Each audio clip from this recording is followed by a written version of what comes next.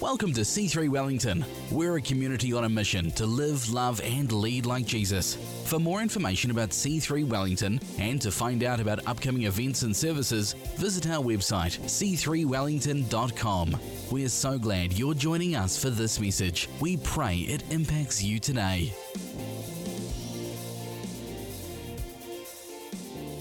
Hey, thank you so much, as Alexa's already said, for being here this morning. It's a tough time of year, isn't it? We wind down or wind up to the end of the year. I know that people are busy. I know Trace people are crazy busy. I know that work's people get to the end of their rope by the end of the year. And so I know that sometimes it would be nice just to kind of like, you know what, I might just sleep in this Sunday. I might just take a time off and just have a break, and completely understand. But I'm so glad that you're here this morning, and I want to make sure it's worth your while. Not that it's necessarily up to me, but I want to do my part. But I just believe the Holy Spirit wants to just touch you this morning, wants to minister to you this morning, wants to give you a big hug from heaven this morning, wants to put some things into your world this morning, maybe reorientate your perspective this morning so that you walk out of this place feeling lighter, feeling lifted, feeling encouraged. Amen. Do I get an amen for that? Amen, amen. So I don't believe our time here this morning will ever be wasted, that God's got an appointment with you and He's got an appointment with me this morning, and I'm just so grateful that you're here, and so well done for that. There's no sarcasm or there's no flippantry in that. I get it. I'm here on my own. My family are at home. Bex and the kids. We've got 2 sick children in our family, and Ezra and Lily got to go on their school camp. Which is a bit of a coup. You turn up to a school, you're 2 weeks at the new school, and you get to go on the school camp that only happens every 2 years. So they lucked out big time. Well, they thought they did until Ezra got the vomiting bug with 16 other children. 30 kids on the trip, 16 of them vomiting. And we're talking about an outdoor education camp where you're outside in the wilderness. It's not the most pleasant place to be sick. In the end, they just stopped trying to ferry them to the toilets, whatever. They just go vomit over there, you'll vomit over there. It was just like a carnage, right? So one of those ones where you always want to be a parent on a school trip, and I'm so thankful, Lord, that you didn't send me to that one. But anyway, so Ezra's not been well, and then Levi's also not great. He's got a gastro bug and running to the toilet every 5 seconds, and so poor kid. And so that is our family. So Bex is at home and can't be here with us this morning. She sends her love. Shout out to our production team, our setup team this morning. You did a phenomenal job, and I just want to thank Sarah for stepping into production. We've got our two champions, Michael and Caleb. These guys do an incredible job, Michael and Caleb, don't they? Along with the rest of you amazing people. And I think Michael just runs 60 Ks. He just doesn't run the Kepler Challenge, which is a 60-kilometer race. What a crazy guy. So if you're on social media, why don't you give him a shout out and reach out to him and say, well done, you crazy guy, doing this sort of crazy stuff. And Caleb is away, I'm sure, with Ashley, and we miss them both. But thank you, Sarah, for stepping in, and for the setup team being in here this morning, doing a great job. Right, got all that said. This morning, the title of my message this morning is Anchored. Anchored.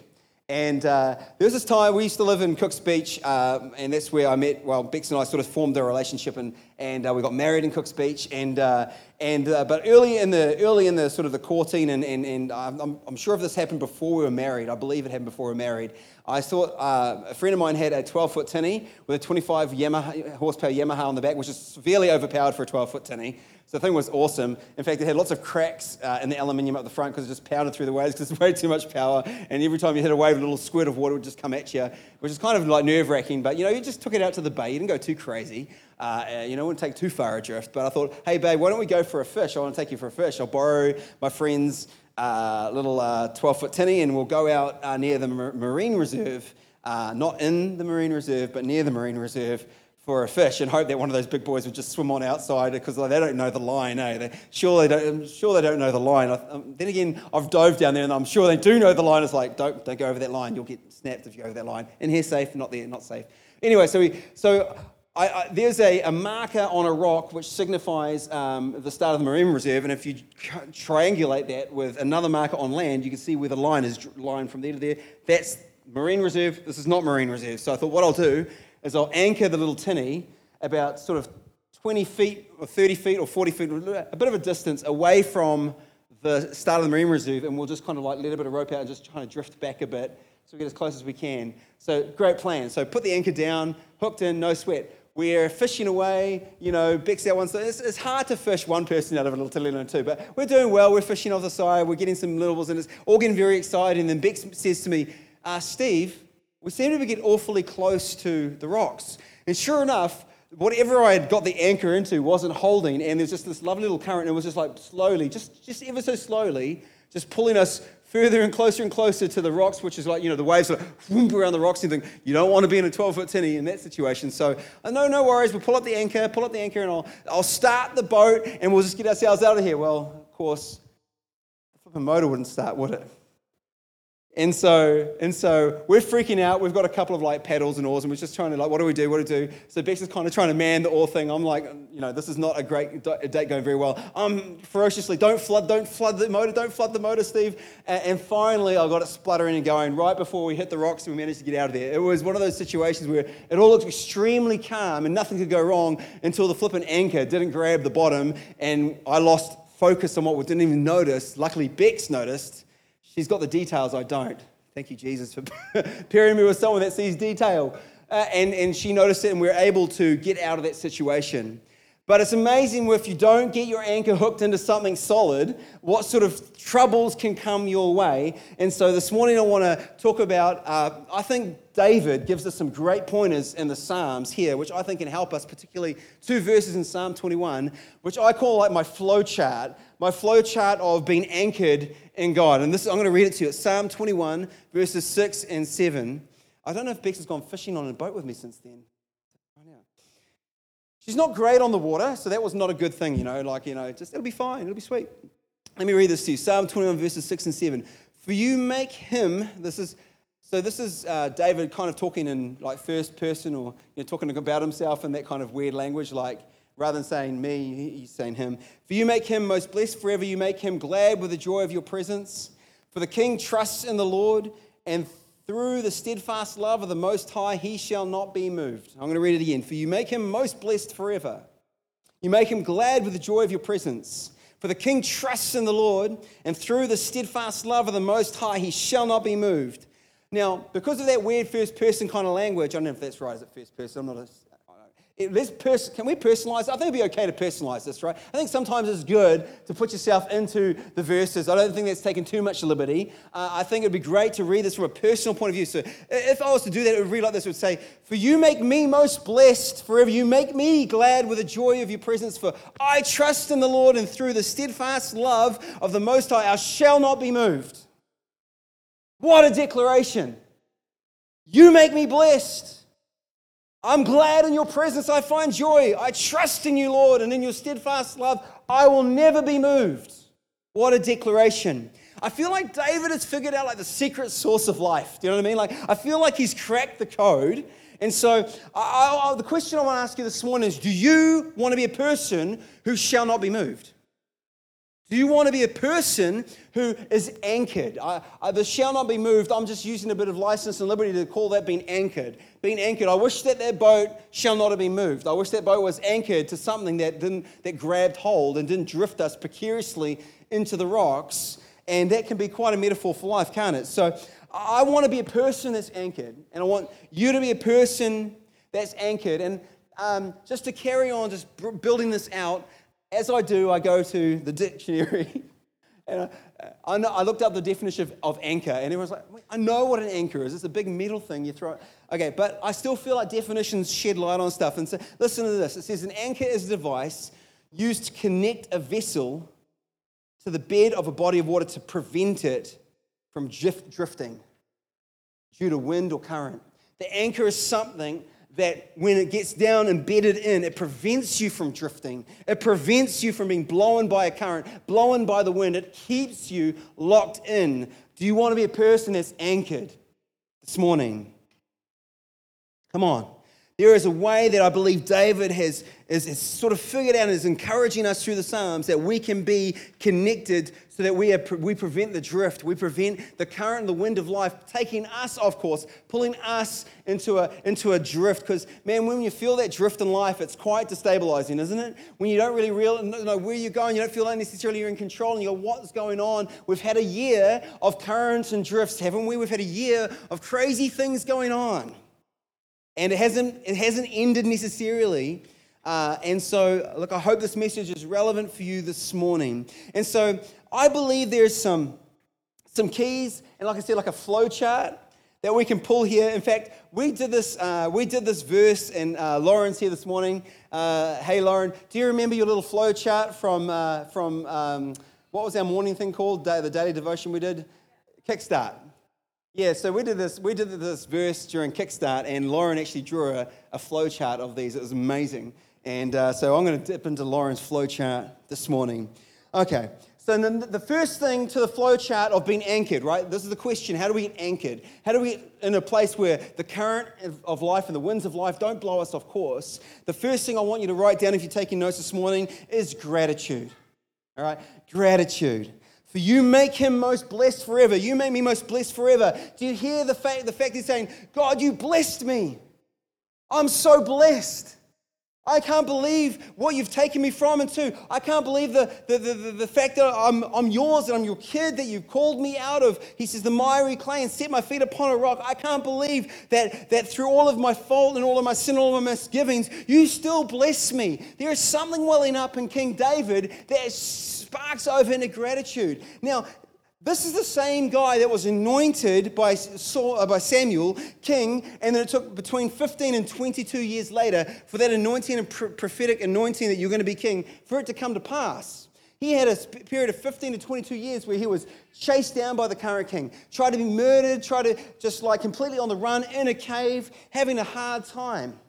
He found himself in a very big in-between, right? Yet he's still saying, I am so blessed. I am so blessed. And I just wonder this morning, are we able to say, I am so blessed? Because here's the truth of the matter is, every single one of us is so blessed. We live in a consumeristic culture which says that you're the center of the universe, and so much so that it's always about creating a sense of discontentment, that if I don't have this or look like this or do this or own this, then I can't be satisfied.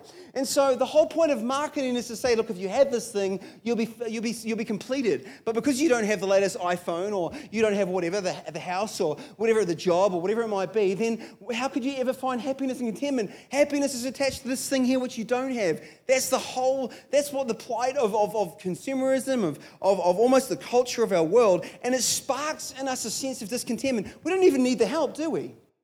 We're quite driven. Like, we can take a good thing, like it's good to have a holy discontentment. A holy discontentment is when we're not satisfied with the advancement of the kingdom of God. We're not satisfied with where we're at in God. We want to see God grow. We want to see the kingdom advance. We want to see more lives take. We want to see a presence of God grow in our world. We've got a holy discontentment. We're not satisfied with where we are in God. We're not satisfied with how many people are knowing. We want more. That's a good thing. But when it spills over into I'm discontented in life with where I am right now in my station, it leads to an attitude of ingratitude, doesn't it? It leads to an attitude of ingratitude. The ability or inability to see the blessing of God in our world is so critical. I say it again, the ability or the inability to see the blessing of God in our world is critical. If we live in an atmosphere of discontentment, unsatisfied with what we have, focused on what we don't have, comparison, the social media comparison that we're all plagued with, we've got to be so careful that when we're seeing what others have and feeling left out, we're feeling overlooked, we're feeling neglected, this will up-anchor us. This will get the anchor off the surface of the ground. This will get the anchor off being locked into something hard, locked into the Lord. Come on, we need to cultivate an attitude of gratitude. You can go back through our messages and you can find a message by Pastor Bex called Attitude of Gratitude. It's a couple of years old now, but it's such a great message. And Bex, for the longest time, was struggling with some of these issues and was feeling very discontented and feeling like she was struggling with it. And a friend of ours said, well, just start a gratitude journal. Just 3 things every night before you go to bed that you're thankful for, that you're grateful for. And it's amazing how that just sparked a shift in her perspective, a shift. It's amazing what gratitude does, right, on our lips and in our heart. The way it shapes the way we see, and it starts to get that anchor locked into something. Do you know that the word give thanks appears 76 times in the Psalms? 76 times. That's a lot of give thanks. And if you take the word thanksgiving and thankfulness and it's even more so, like over 150. And depends on what translation you look at too. But I'm just saying that there was something in David and other psalmists where they were so overwhelmingly grateful. Okay? So overwhelmingly grateful. Listen to this. I'll give you one of them. Psalm 100 verse 4 says, enter his gates with thanksgiving and his courts with praise. Give thanks to him and bless his name. This is really important, right? Did you hear where thankfulness is anchored? Not just in your life being amazing, not just in the fact that you got everything that you think you might need, or not that there's a sense of contentment, but our thankfulness is anchored in who he is. Thankfulness anchored in who he is. The inability to be grateful can be connected to pride, self-focus, self-centeredness. Right? I don't have, so therefore I can't be. And our attitude and our emotions can be attached to that. Yet the psalmist has figured out something. Actually, my thankfulness is not in what I might have or my situation. It's rooted in who God is. It's rooted in who God is. Thanksgiving is not just in what God has done for you. It's about God. Thanking God for being God. Thanking him for who he is. Thanksgiving takes the focus off of us and places it rightfully on God. This is so key to anchoring your life, that gratitude wells up for God.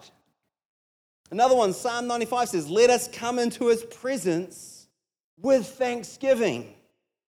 Let us make a joyful noise to him with songs of praise. Come on, thankfulness propels us into the presence of God. Thankfulness propels, I'm just saying, if you are struggling with hosting or struggling with being close to feeling the presence of God, why don't we just put thankfulness on our lips? You might not even feel like it. It might feel like starting a cold intro. You might have to start, look, I'm just, but before you know it, something will happen. There'll be a transaction. The Holy Spirit will start getting, and all of a sudden will just transport you from your focus being on your circumstances and your situation to focusing on God, and you get transported into his presence. Gratitude is such a powerful tool to being anchored.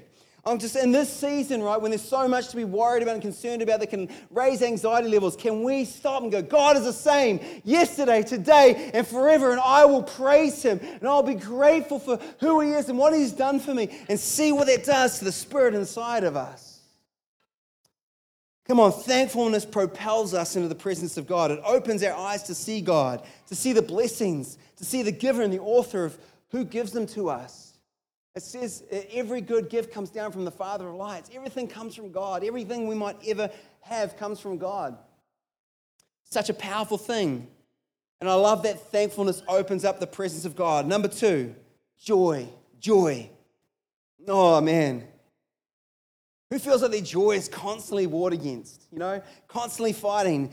Sometimes it feels like it's easier to go to negativity and like a morose or sort of a state, yet we've got an endless, boundless source of joy that we can plug into. It says in our key verse, it says, you make me glad with the joy of your presence. The joy of your presence. Joy is a cause of great delight.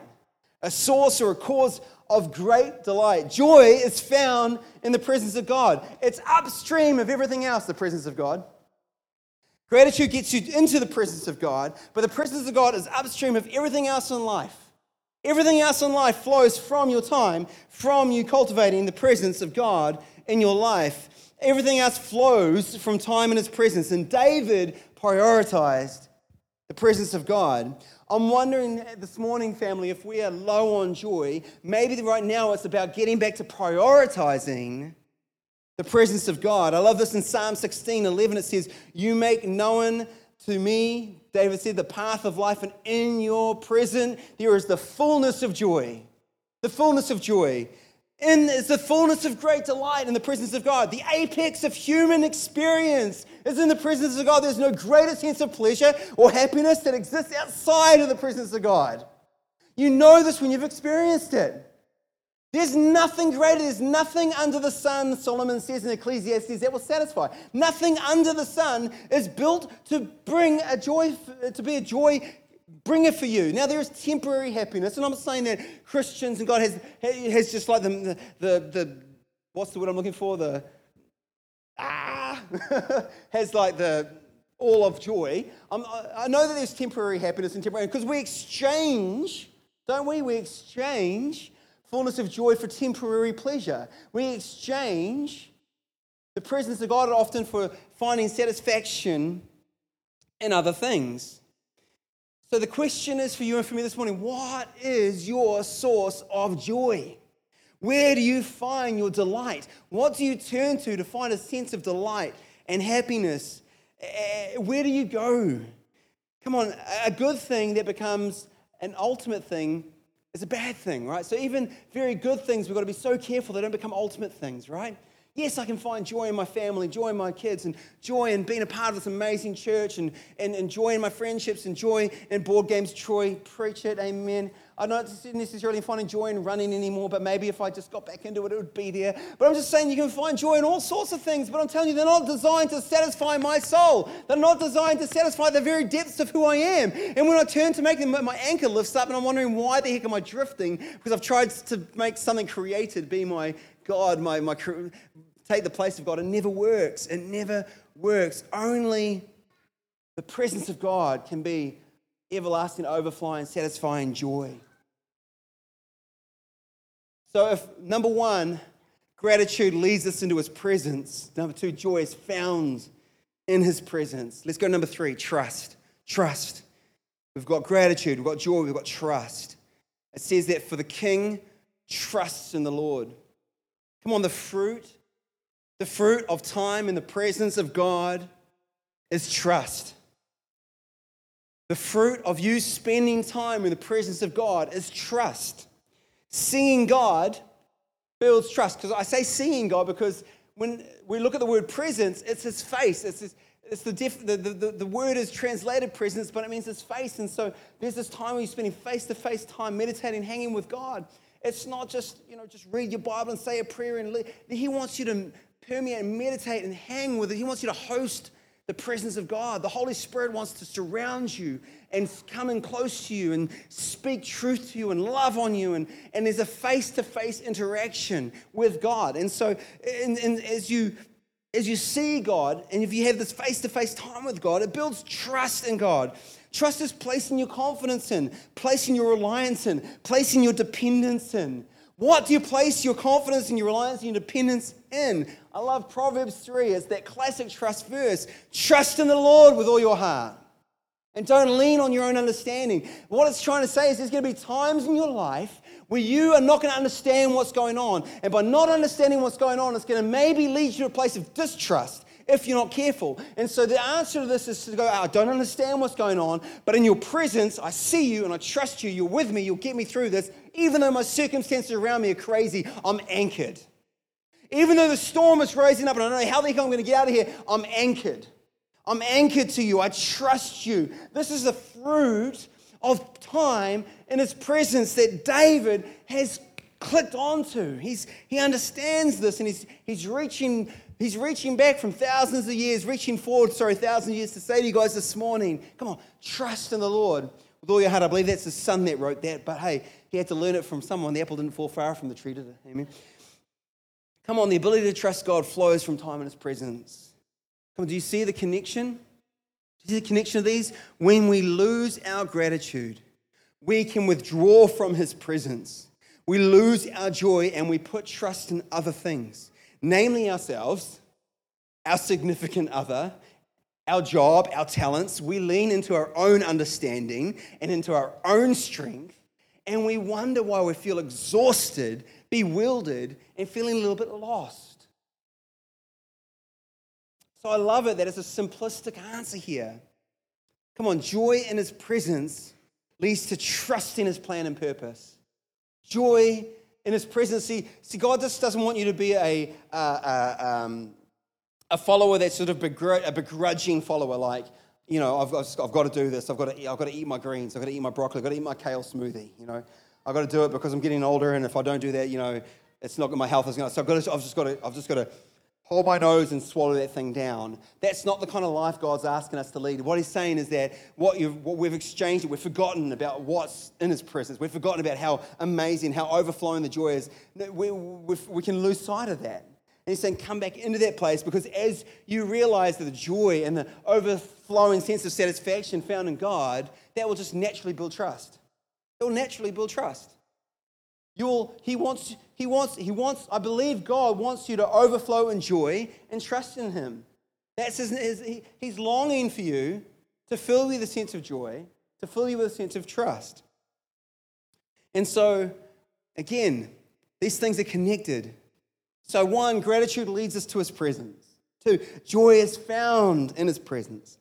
3, confidence or trust grows in His presence. Leads us to our final point, being anchored. Anchored, number 4, anchored. It says that, and through the steadfast love of the Most High, He shall not be moved. He shall not be moved. He shall be anchored. He'll become immovable. And this is the outcome. This is my desire for you. It's my desire for me. Like he said, how do I get to a place where I'm anchored in God and my trust is in God? And David would say this. He would say, prioritize the presence of God. Prioritize the presence of God and be anchored in His steadfast love. Hebrews 6:19. If you guys can find any little thing, it'd be great. Oh, they had that on cue. Thank you, guys.